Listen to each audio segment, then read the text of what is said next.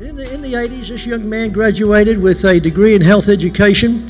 For the next 20 years of his life, that's what he spent his time doing. For 7 of those years, I think it was 7, he was in the National Heart Foundation of Australia. I never quite get that right, but we know what I'm talking about. You know the one with the tick? You know where you get the tick? And he spent a lot of his time there, is still closely associated with these people. He has a passion, and the passion is born from the pain and the trauma that he felt as a young man when a loved one, and he'll tell you the story, close to him, was taken by Australia's most prolific killer. And he'll spend a little time telling you on that. So he speaks from experience. Here today to help you discover the beat of your healthy heart, will you please help me welcome to the stage one of Australia's leading heart health educators, Mr. Shane Stubbs. Thank you, Shane. Thank you, Shane. Thank you.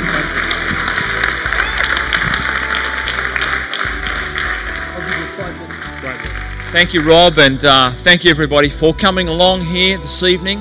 You know, my role here and my function is to help you, as Rob said, to discover the beat of a healthy heart. And I've been doing this now for 20 years. And you can see here that we have, in 2010, we have some new things that are developing. And before I kick off, I want to introduce to you, by way of proxy, as it were, my business partner. Up on the slide here, you can see this is the cover of our new book that's coming out in 2010.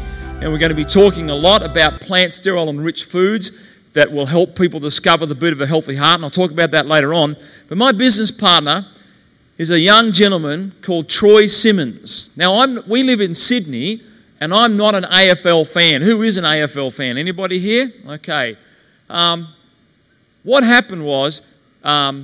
Troy Simmons he's the current ruckman for the AFL team, the Richmond Tigers. Just to put this in perspective, Troy Simmons has had an AFL career for 12 years.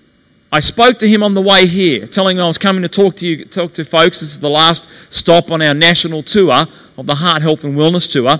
And Troy informed me that he's just been voted in 2010 to the leadership group of the Richmond Football Club. What that means is there's a select group of about 4 athletes in that team who are voted by the coaches, the administration of the club, and the rest of the players to be leaders of that team for 2010. And Troy's been included in that in his 12th year in the AFL.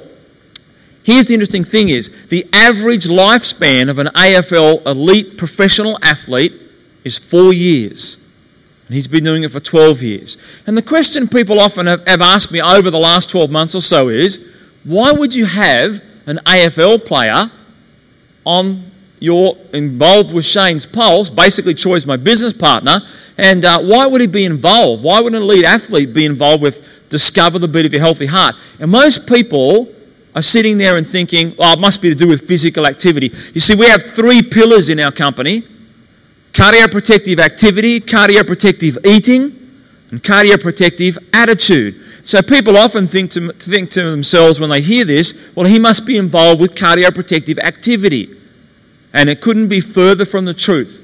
Let me share with you some things about Troy and why he's involved with this whole process of discovering the beat of a healthy heart.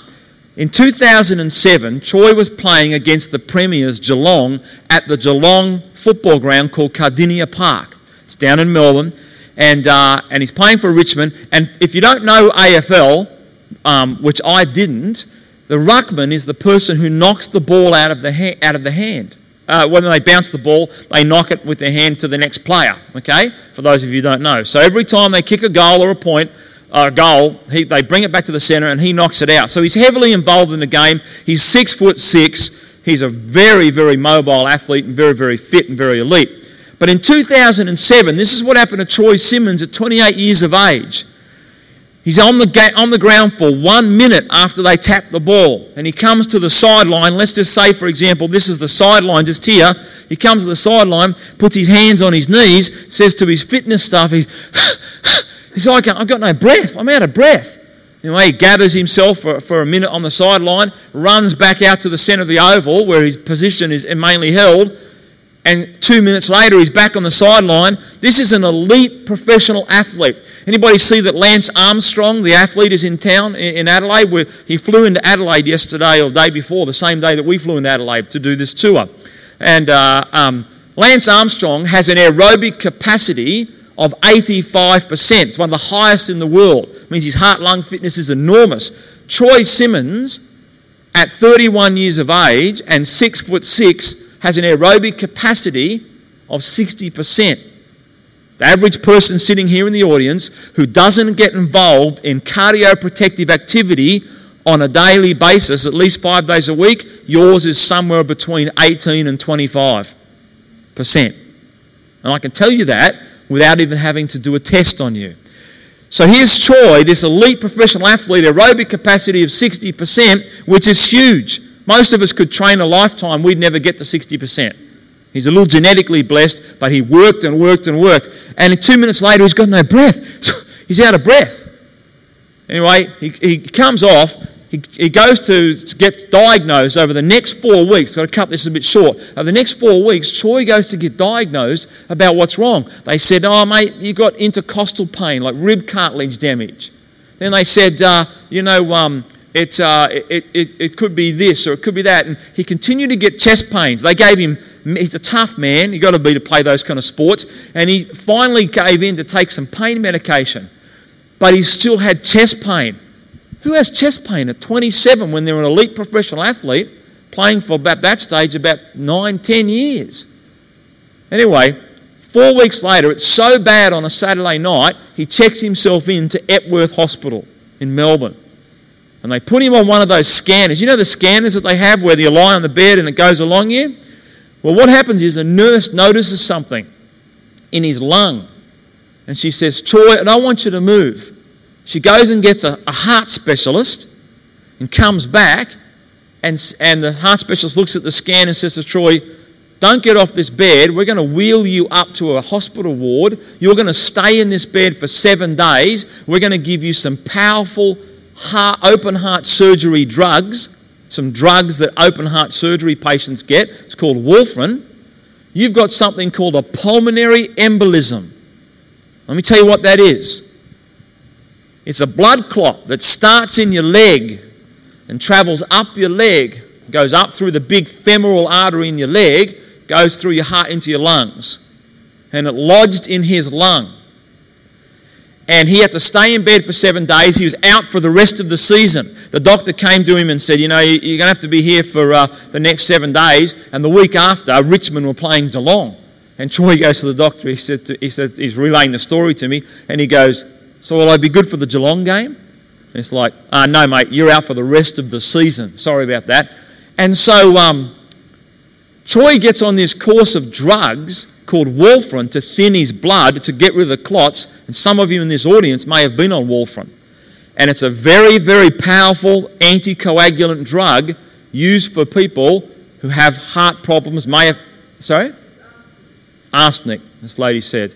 And it's a very powerful drug. And here's the elite athlete playing in the AFL, wanting to get back out there. 6 months later, he's allowed to go off this drug, and he goes in for the last blood check with the doctor. And the specialist sits him down and says, "You know, Troy, you're a very lucky boy." He goes, "Well, what do you mean?" "Well, I mean I'm a very lucky boy.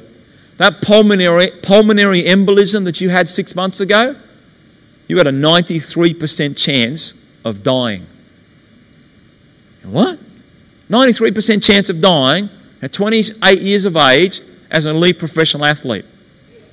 Now, that set Troy Simmons on a course to discover the beat of his healthy heart. We met about a year ago. He came up to me and told me about his pulmonary embolism, and I knew what that was. And I asked him, because I don't follow AFL, and I said to him, "So what do you do for a living, mate?" You know when you meet someone for the first time, you go, "G'day, what's your name?" "Jamie." "What's your name?" "Lauren." "Jamie, what do you do for a living, mate?" "Electrician." "Lauren, what do you do for a living?" "Corporate manager." And so I said to Troy, I said, first time I met him, and I said, "So what do you do for a living, mate?" He goes, "I play football." And I looked at him and I go, "What do you mean you play football full time?" I was like, "Oh yeah, I play for this team called the Richmond Tigers." I go, "Oh, okay, I think I've heard of them." And so we struck up a friendship, and we've now become solid business partners because what Troy and I want to do, see the bottom of our book cover? I don't know if you can read it up there. I'll just get rid of this thing up here. The bottom of our book cover says 128 people will wake today in Australia and die of heart disease. Most are premature. Now, I'm not picking Friday, the 14th of January. I'm picking any day of any week, of any month, of any year. One of the other people that we're looking to do some work with Shane's Pulse is the famous cricketer called Justin Langer. Who's heard of Justin Langer, the cricketer? Okay, Justin Langer, we've met, Troy's met with him a couple of times. I met with him once, we're meeting with him again.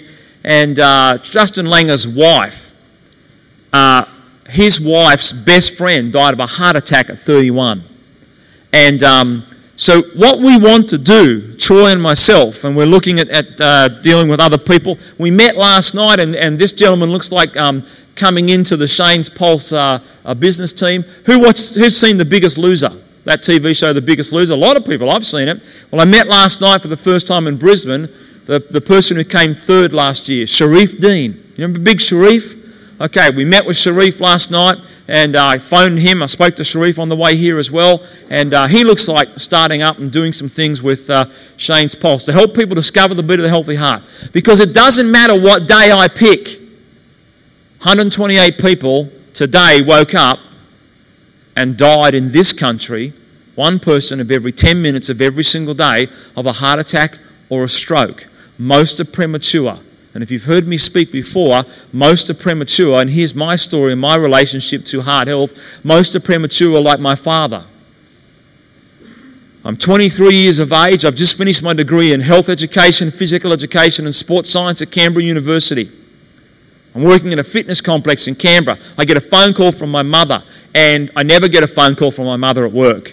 You know what it's like? You get a phone call from someone you never expect who's close to you. I never get a phone call at work, and she rings up, and the first three words I heard out of her mouth changed the direction of my life forever. She said to me, "Love, Dad's died."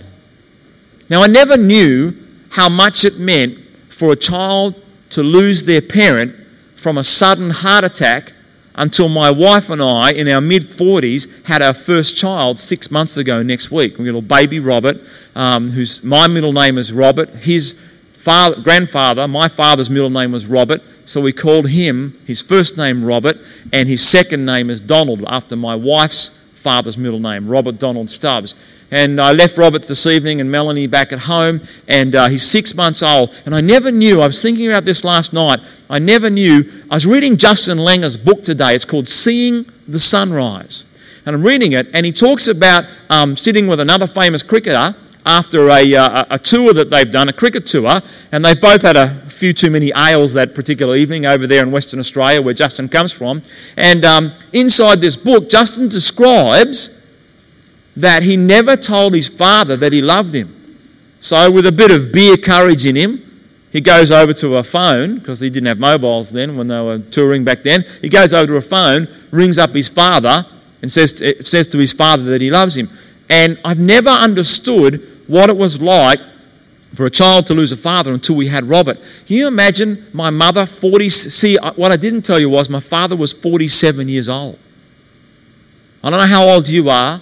I don't know how far you are, either past 47 or before 47.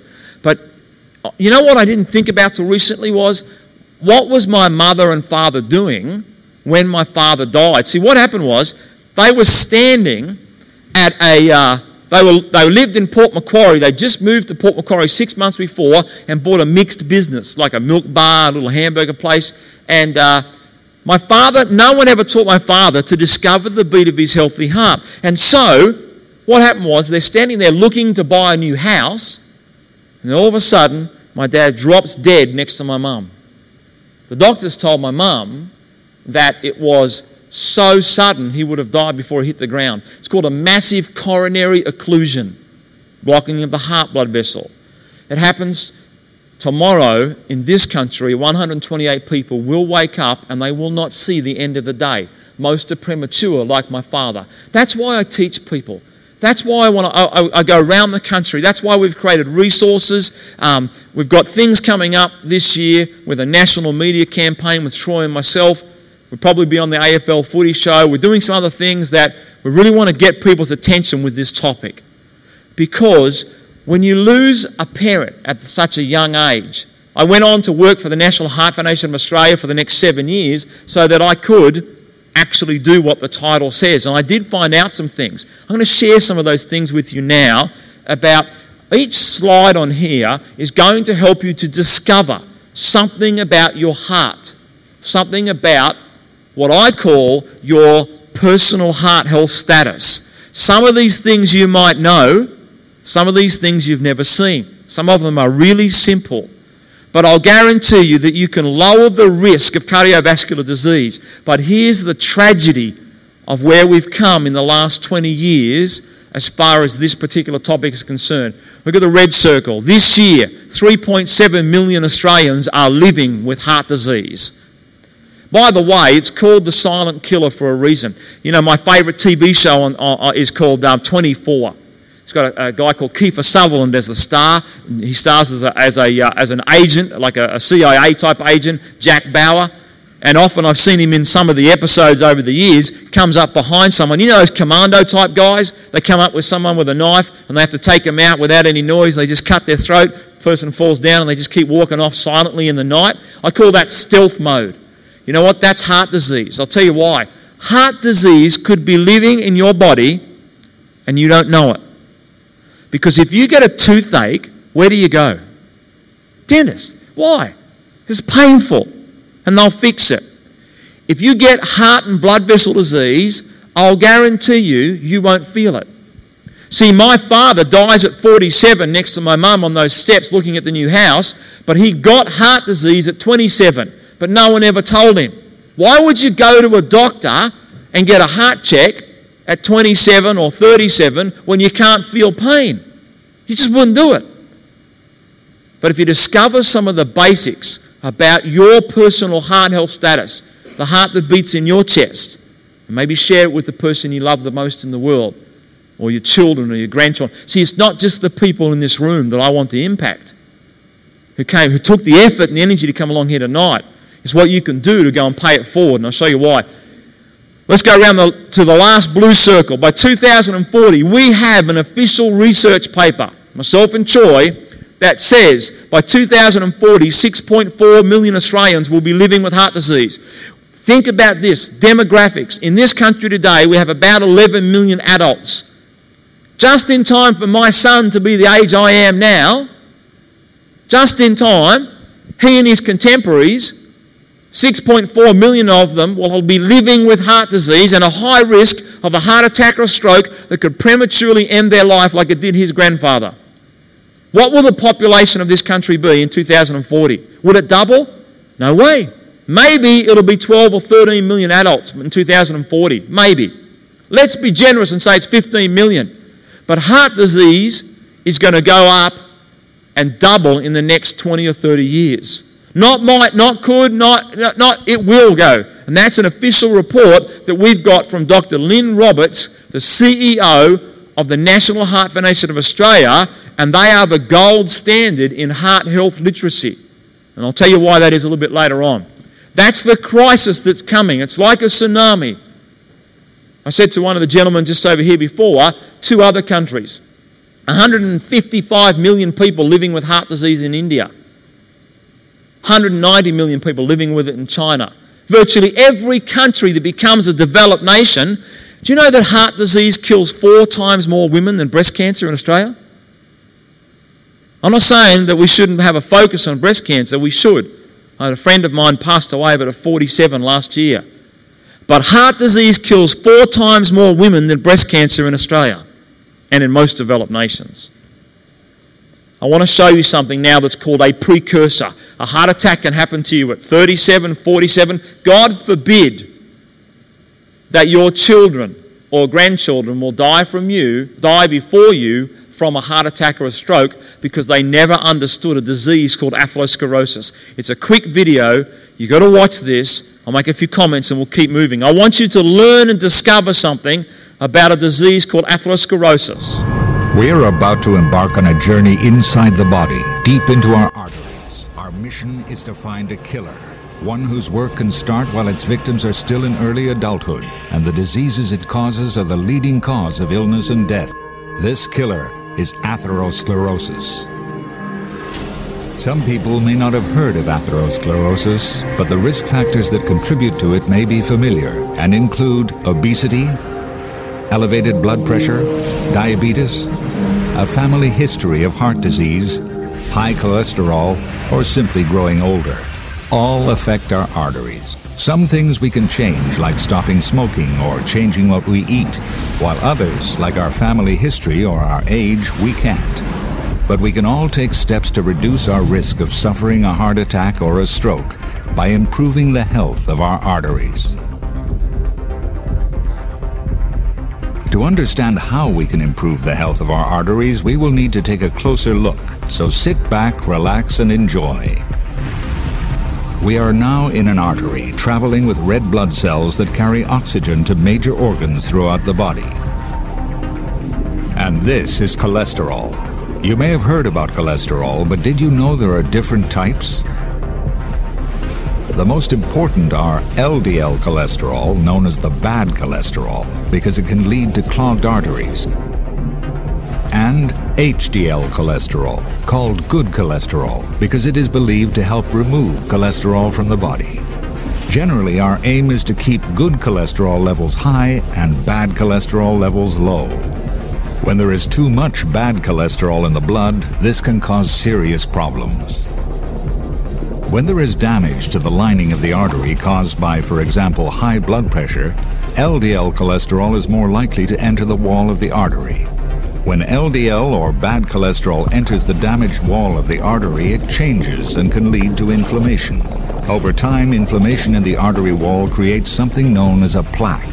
Plaques can start forming at an early age, and over time, this can lead to clogging of the arteries. This can happen in a number of different sites around the body and can get progressively worse over time. This chronic process, known as atherosclerosis, can become life-threatening depending on whether the plaque is stable or unstable. A stable plaque can continue to grow, slowly reducing blood flow over time by hardening and narrowing the artery, but does not necessarily completely block the flow of blood. But sometimes even a small plaque can become unstable and rupture, exposing its contents. This is much more dangerous than a stable plaque, because a clot can quickly form, completely blocking the flow of blood. As stable plaques form and cause narrowing and hardening of the arteries in the legs, the blood flow is restricted, sometimes making it painful to walk. Elsewhere in the body, the effects of plaque rupture can be immediate. A blockage in arteries supplying blood to the heart can cause a heart attack.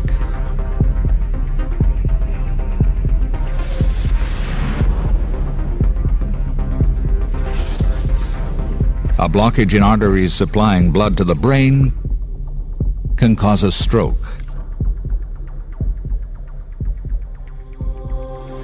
So what can we do to help maintain healthy arteries? Addressing our risk factors will benefit our general health and the health of our arteries. We can stop smoking, change our diet, exercise more. With the help of your doctor, you can manage other conditions that may affect your arteries. Of course, some things, like your age or your family medical history, you can't change. If you were concerned about atherosclerosis and the health of your arteries, talk to your doctor about having your blood pressure, blood sugar, and levels of good and bad cholesterol checked. If you have seen your doctor and are being treated, continue to follow your doctor's instructions. You know, you do not drop dead like my dad over here at that house suddenly. It's a disease of accumulation. You develop an atherosclerotic plaque, you develop that way back when. I was talking to, they talked about a stroke just then, okay? There's a term in health education called capital DALY, It stands for Disability Living Years. I'm talking to Sharif, from The Biggest Loser, on the way here. He describes to me when he's 13 years of age, his grandmother has a stroke at about her late 50s. That's not old, especially those of us who are heading towards their late 50s. That's not old, okay? And she has a stroke. For the next 7 years, she's in a wheelchair and paralysed and then dies. That's called disability living years. See, it's not just a heart attack or stroke that kills. And by the way, 128 people will die today and tomorrow and the next day. One person every 10 minutes in this country. It's lucky you don't live in America. It's one person every 6 seconds. Prematurely, of a disease that is caused to yourself. I'll show you how in just a minute by discovering some things. And so it doesn't happen all of a sudden. It happens way back when.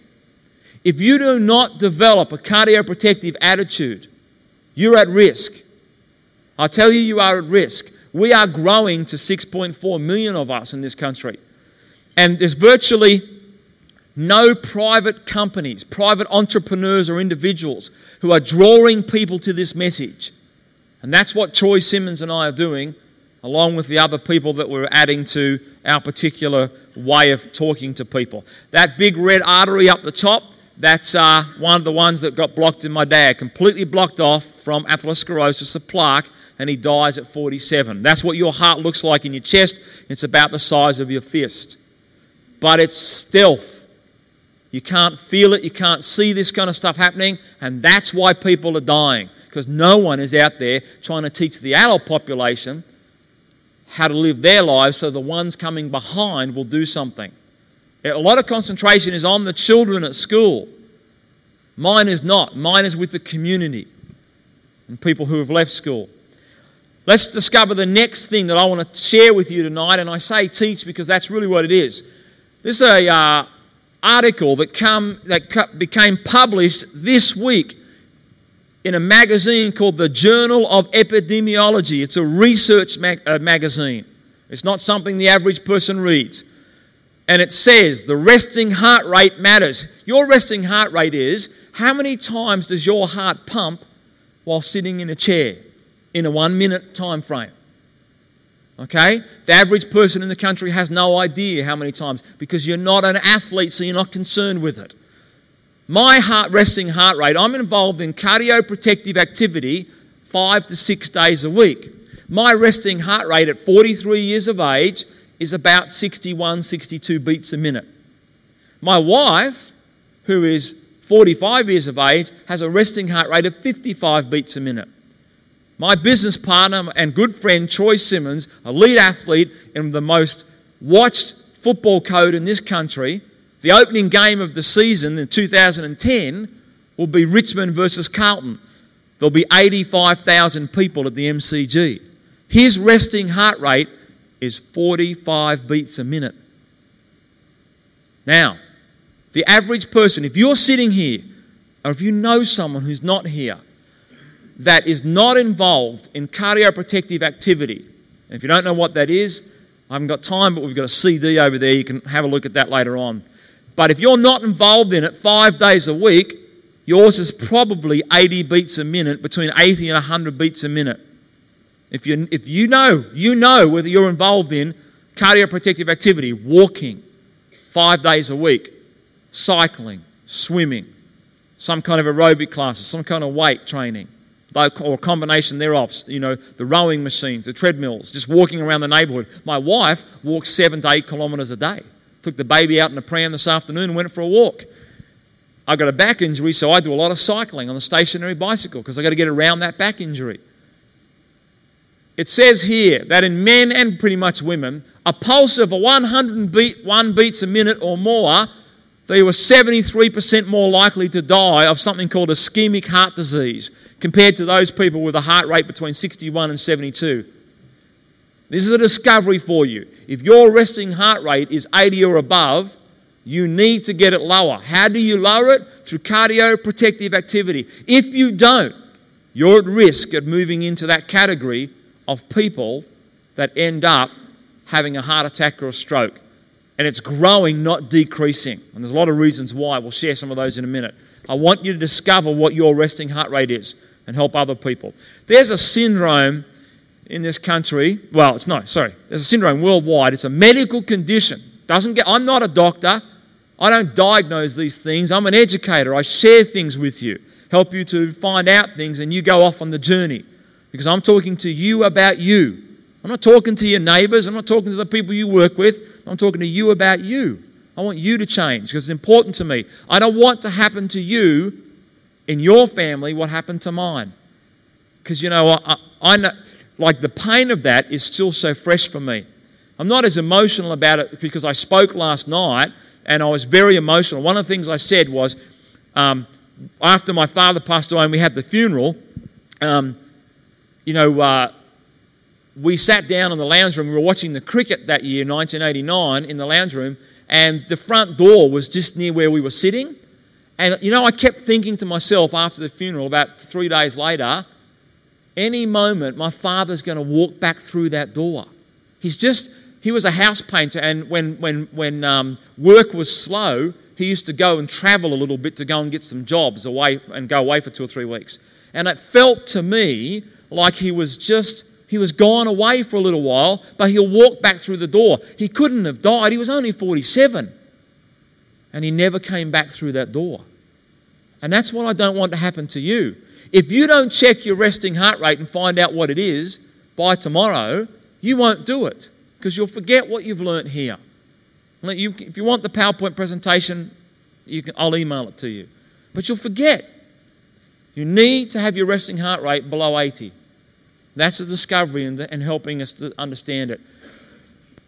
I'll put a preface here. Overweightness and obesity in this country is not the fault of the person who's overweight or obese. That's a pretty unusual statement for someone like me to say. Because, most of the people in this country who talk about this will tell you it's your fault. I'll share with you in a minute some evidence of why I suggest that it's not entirely your fault. I don't believe that most people who are overweight want to be. But I do believe that there are circumstances in our society, and a lot of it's to do with what we call our food supply. That means you're getting sold up the river by food companies that stick stuff in supermarkets, and you go there and you've got certain selection. But let's look at the topic and address it. Not to address it to you and as an individual, if you feel that you're overweight, it's just to learn about it and then go on a bit of a journey with us in helping to discover the beat of your healthy heart. I don't ever want to confront people. I don't ever want people to feel like, oh, he's talking about me, and I don't want to address that issue. That's a bit personal. I don't want to do that. I just want to help you discover something. A greater proportion of premature death and illness in Australia is now caused by excess body fat compared to smoking or compared to high cholesterol. It's a disease in and of and by itself. It's causing more deaths than smoking and cholesterol.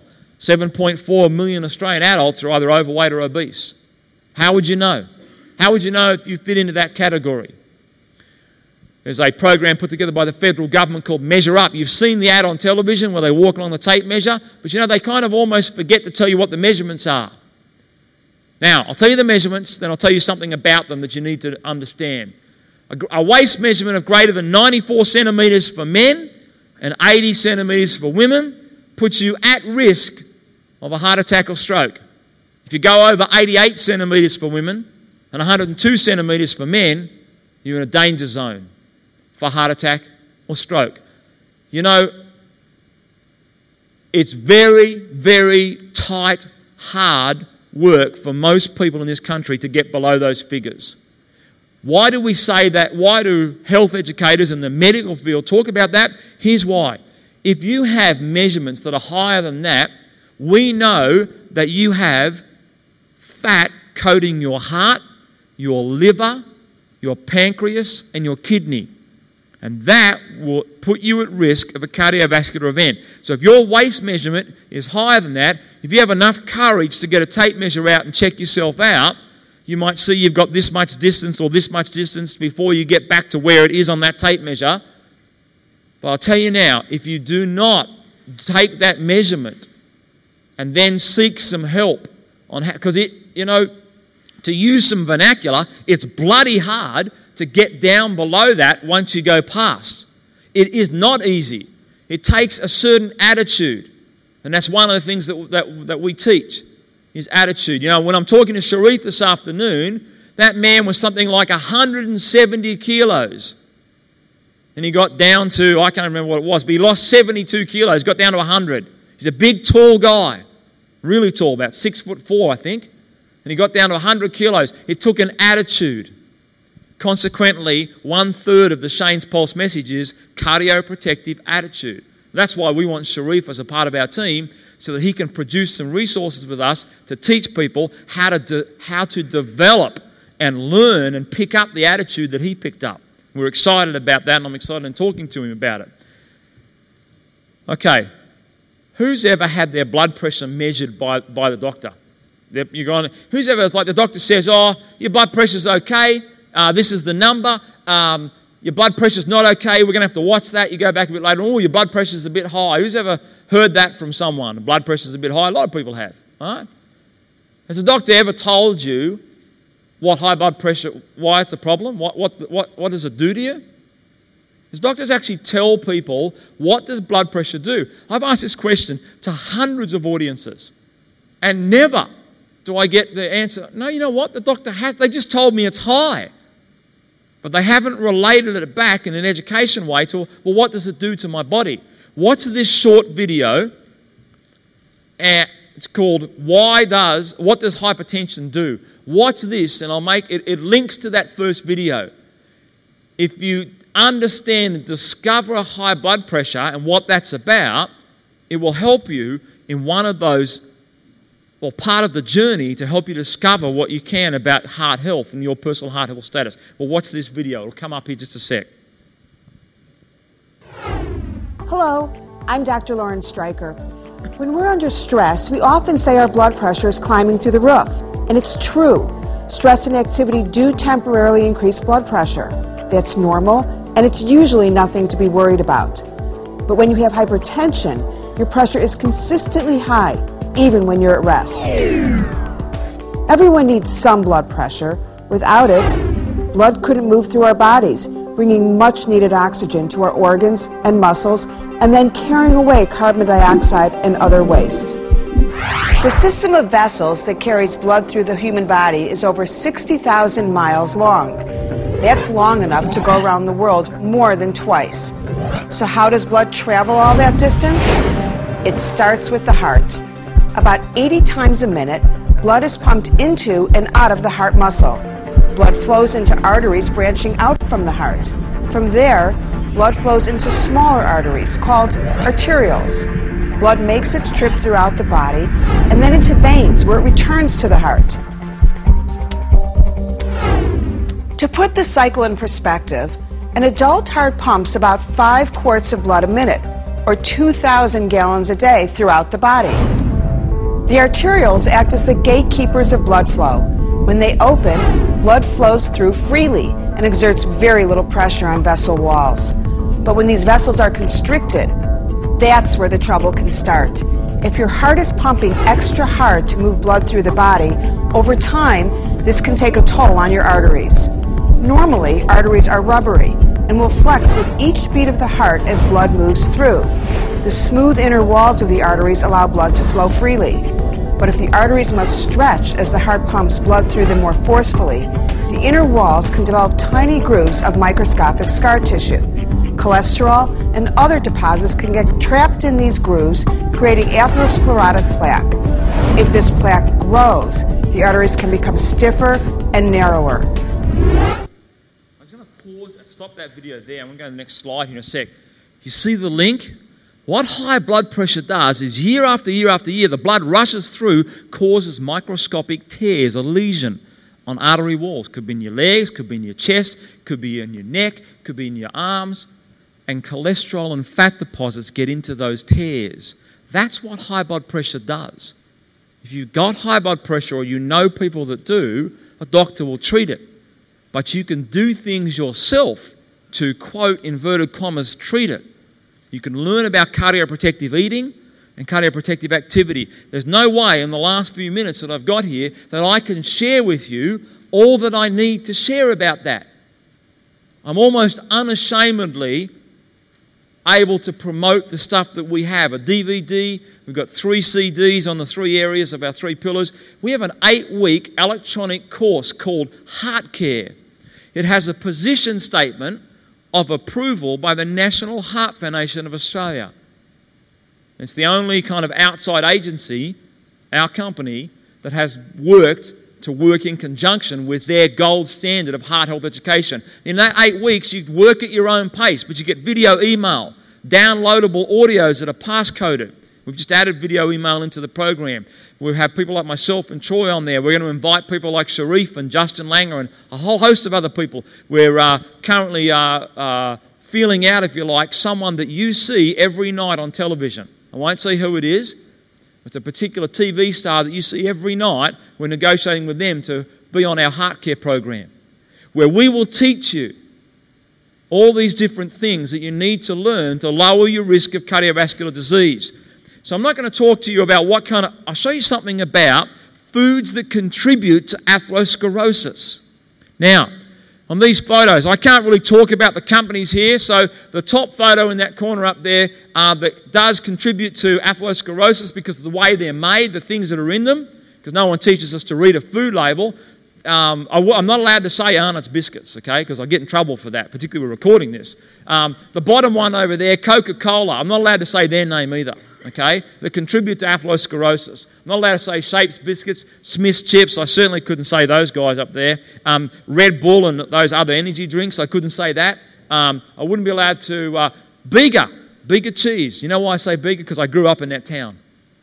I actually used to run to the milk factory every morning when I was training to be a boxer. I was an amateur boxer, and I used to run from my house about 5 k's out and 5 k's back and training for boxing. I'd go out, I'd run to the end of the Bega Bridge, I'd touch the wall of the cheese factory, I'd run back home. I didn't know back then that that's a food item that contributes to atherosclerosis, but it does. Lollies on the end over there. Now, here's the caveat. This next statement will allow me to get out of trouble in terms of all those companies and them taking Shane's pulse off to court and so forth. By and of themselves, the one single item that you consume, and by the way, that's just a snapshot. I took my iPhone and went around my local supermarket, just taking a few photos, okay? But there's lots and lots and lots of other items that contribute to atherosclerosis. By and of themselves, none of the food items and companies that I've just mentioned, I'm not picking on any of those in particular, none of them by themselves cause atherosclerosis. But you know what? You don't consume them by themselves. You have one here, you have a little bit over here, you have a little bit over here, and a little bit over here. If they were acting in collaboration, then you could say that they cause it, but they don't. Eating two chocolate biscuits like Tim Tams or whatever they might be, that won't cause atherosclerosis. But it's later that night when you have red fatty meat that gets into the artery walls and have it too regularly, combined with the Tim Tams, combined with the other biscuits that you might eat, combined with the chips you might eat 3 days before that, that's what causes atherosclerosis. So I'm not bringing up the companies other than to make you aware that lots of packaged food combined gives us too much saturated fat, too much sugar, the two items that help lead to atherosclerosis. And I haven't touched on smoking. We also have these other things up here, that one in the top corner, that particular company and that particular burger had $10 million to advertise it when it launched. $10 million bucks. No wonder we eat the stuff. It's their biggest selling item ever, and one burger gives you a quarter of your kilojoule intake for the day. Most people, by the time they get to dinner, have eaten 12,000 kilojoules a day. Remember I said if you've got a waist measurement over 94 centimetres, you're coating the heart with fat as well? Well, one of the reasons you get over 94 centimetres is you get to the end of the day before you have dinner and you've already eaten 12,000 kilojoules. If you're not active, you should only be eating about 8,000. And one of those burgers gives you 2,600, and it doesn't fill you up. The 2020 cricket is sponsored by that particular chicken company, and it's like, well, if it's on the cricket, it must be okay to eat. It must be safe. It's safe if you eat it every now and then, okay? But by and of itself, it won't cause atherosclerosis. but combine them all up and wrap them into your shopping trolley.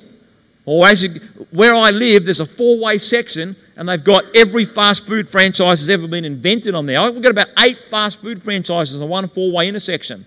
Look what the AFL did. They had the picture of O'Loughlin there, and the yellows, the supporters, O'Loughlin's just kicked the goal, and all the yellow supporters are going like this.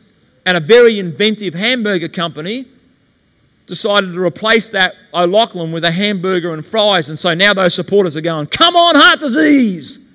Well, they're not really doing that, but they might as well be, okay? And that's the kind of marketing messages and the tricks that food companies play. I'm going to leave that one there because we're not going to get to it. I'm going to kind of get towards the end here and wrap up because I want to hear from Dr. JB. He is tremendous. He's going to go through some food technology and some other things that I find fascinating in relation to the work that I do. Because we don't know. I didn't even meet him until this tour. Why do I teach? Because of that picture that you see on the screen.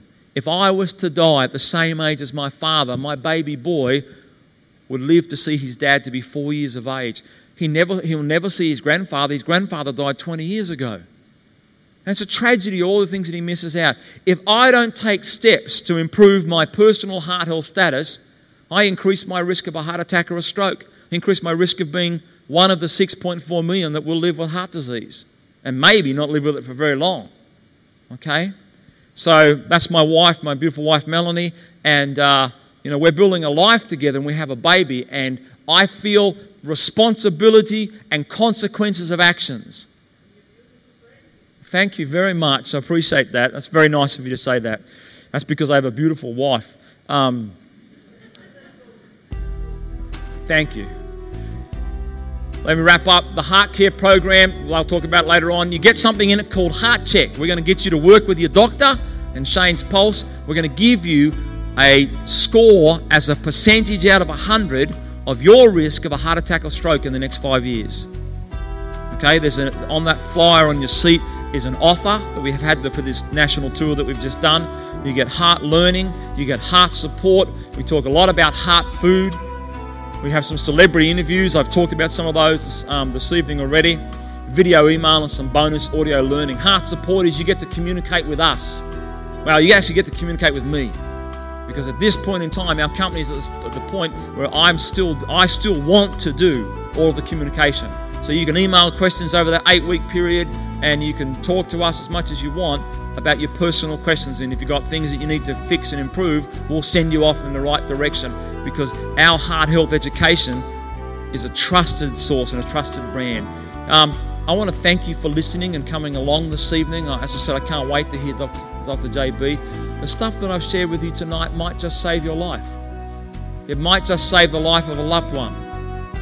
But you need to do something about it. You need to discover the beat of your healthy heart. And we've done it in just a small snapshot tonight. So thank you. I'd love to hand it back to Rob.